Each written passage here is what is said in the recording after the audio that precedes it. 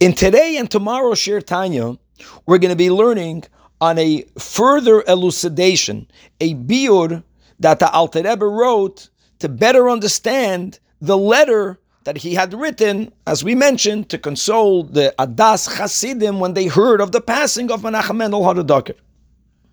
Now, what we're going to learn about today, in today's Shir Tanya, is that we have to define better the meaning of life. And as we will see, this entire letter was written specifically regarding the passing of a tzaddik, that it is the life of a tzaddik that is found in all of the worlds, as the Zohar says, even more than as that life was available for us during the life of the tzaddik. What is life? Now, we get to choose what life means for us.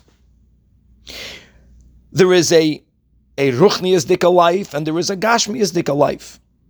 When a person says, my life, what are they referring to? Every person is referring to something else. The Alter Rebbe begins to explain that a tzaddik, during his physical life, is someone who chooses to identify his life only in the ruchniistic terms, which is, as we mentioned, that emunah is called life, and yiras Hashem is called life, and avos Hashem is life. Some people can make that part of their lives. For a tzaddik, this is their life. True, when they are living, their life is embodied in a guf. But the body, the flesh, b'chlal does not define them.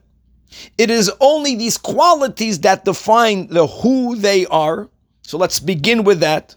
So since the life of a tzaddik, by the tzaddik's choice, which is taka why he's a tzaddik, is emunah and yira and ahava, that is the premise for a lot that we learned about in the letter, that when the tzaddik passes, his life is left for the living.